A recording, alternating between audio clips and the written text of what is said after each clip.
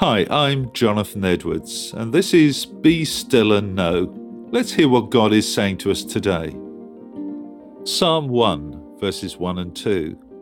Oh, the joys of those who do not follow the advice of the wicked, or stand around with sinners, or join in with mockers. But they delight in the law of the Lord, meditating on it day and night. It's interesting that the book of Psalms begins on a negative note. Here are three things that godly people reject.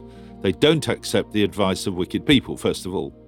They don't hang around with sinners, and they don't have anything to do with those who mock God. It's almost as if he's talking about preparing a field for cultivation. There's no point in sowing seed until the stones and weeds have been cleared out. God's desire is to bless us and give us his joy, but none of that can happen until the rubbish is gone.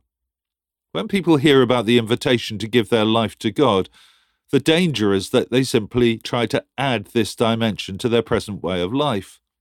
They want to join the God Club in the same way as one might want to join a motoring organisation or a gym.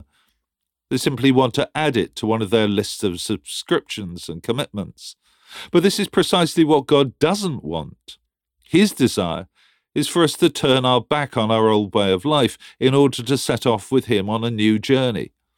The biblical word for this is repentance. God loves to forgive us and fill us with his Spirit, but he cannot get to work until we have acknowledged that we've been heading in the wrong direction. Once the stones and weeds have been cleared away, we can get on with living. The psalmist declares that this can only be achieved by putting the Lord's instructions at the centre of our lives. Everything that is good flows from God's word. The psalmist describes the person who bases their life on God's law as being like a tree planted along the riverbank, bearing fruit each season.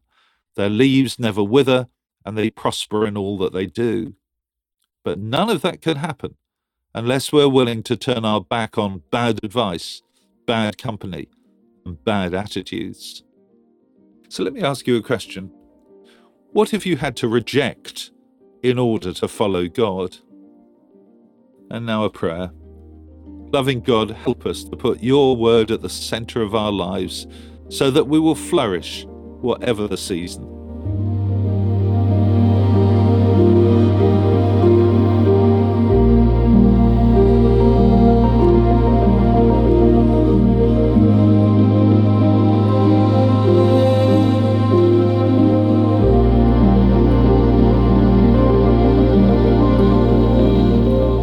Amen. Well, thanks for listening. I encourage you to join me every day for Be Still and Know here on Premier. The talks are also available on podcasts, which you can, of course, access at any time. If you'd like to receive a free copy of our magazine, Voice of Hope, which contains all of these devotionals and a great deal more besides, please visit premier.org.uk/Voice of Hope. God bless you. Do hope you have a great day.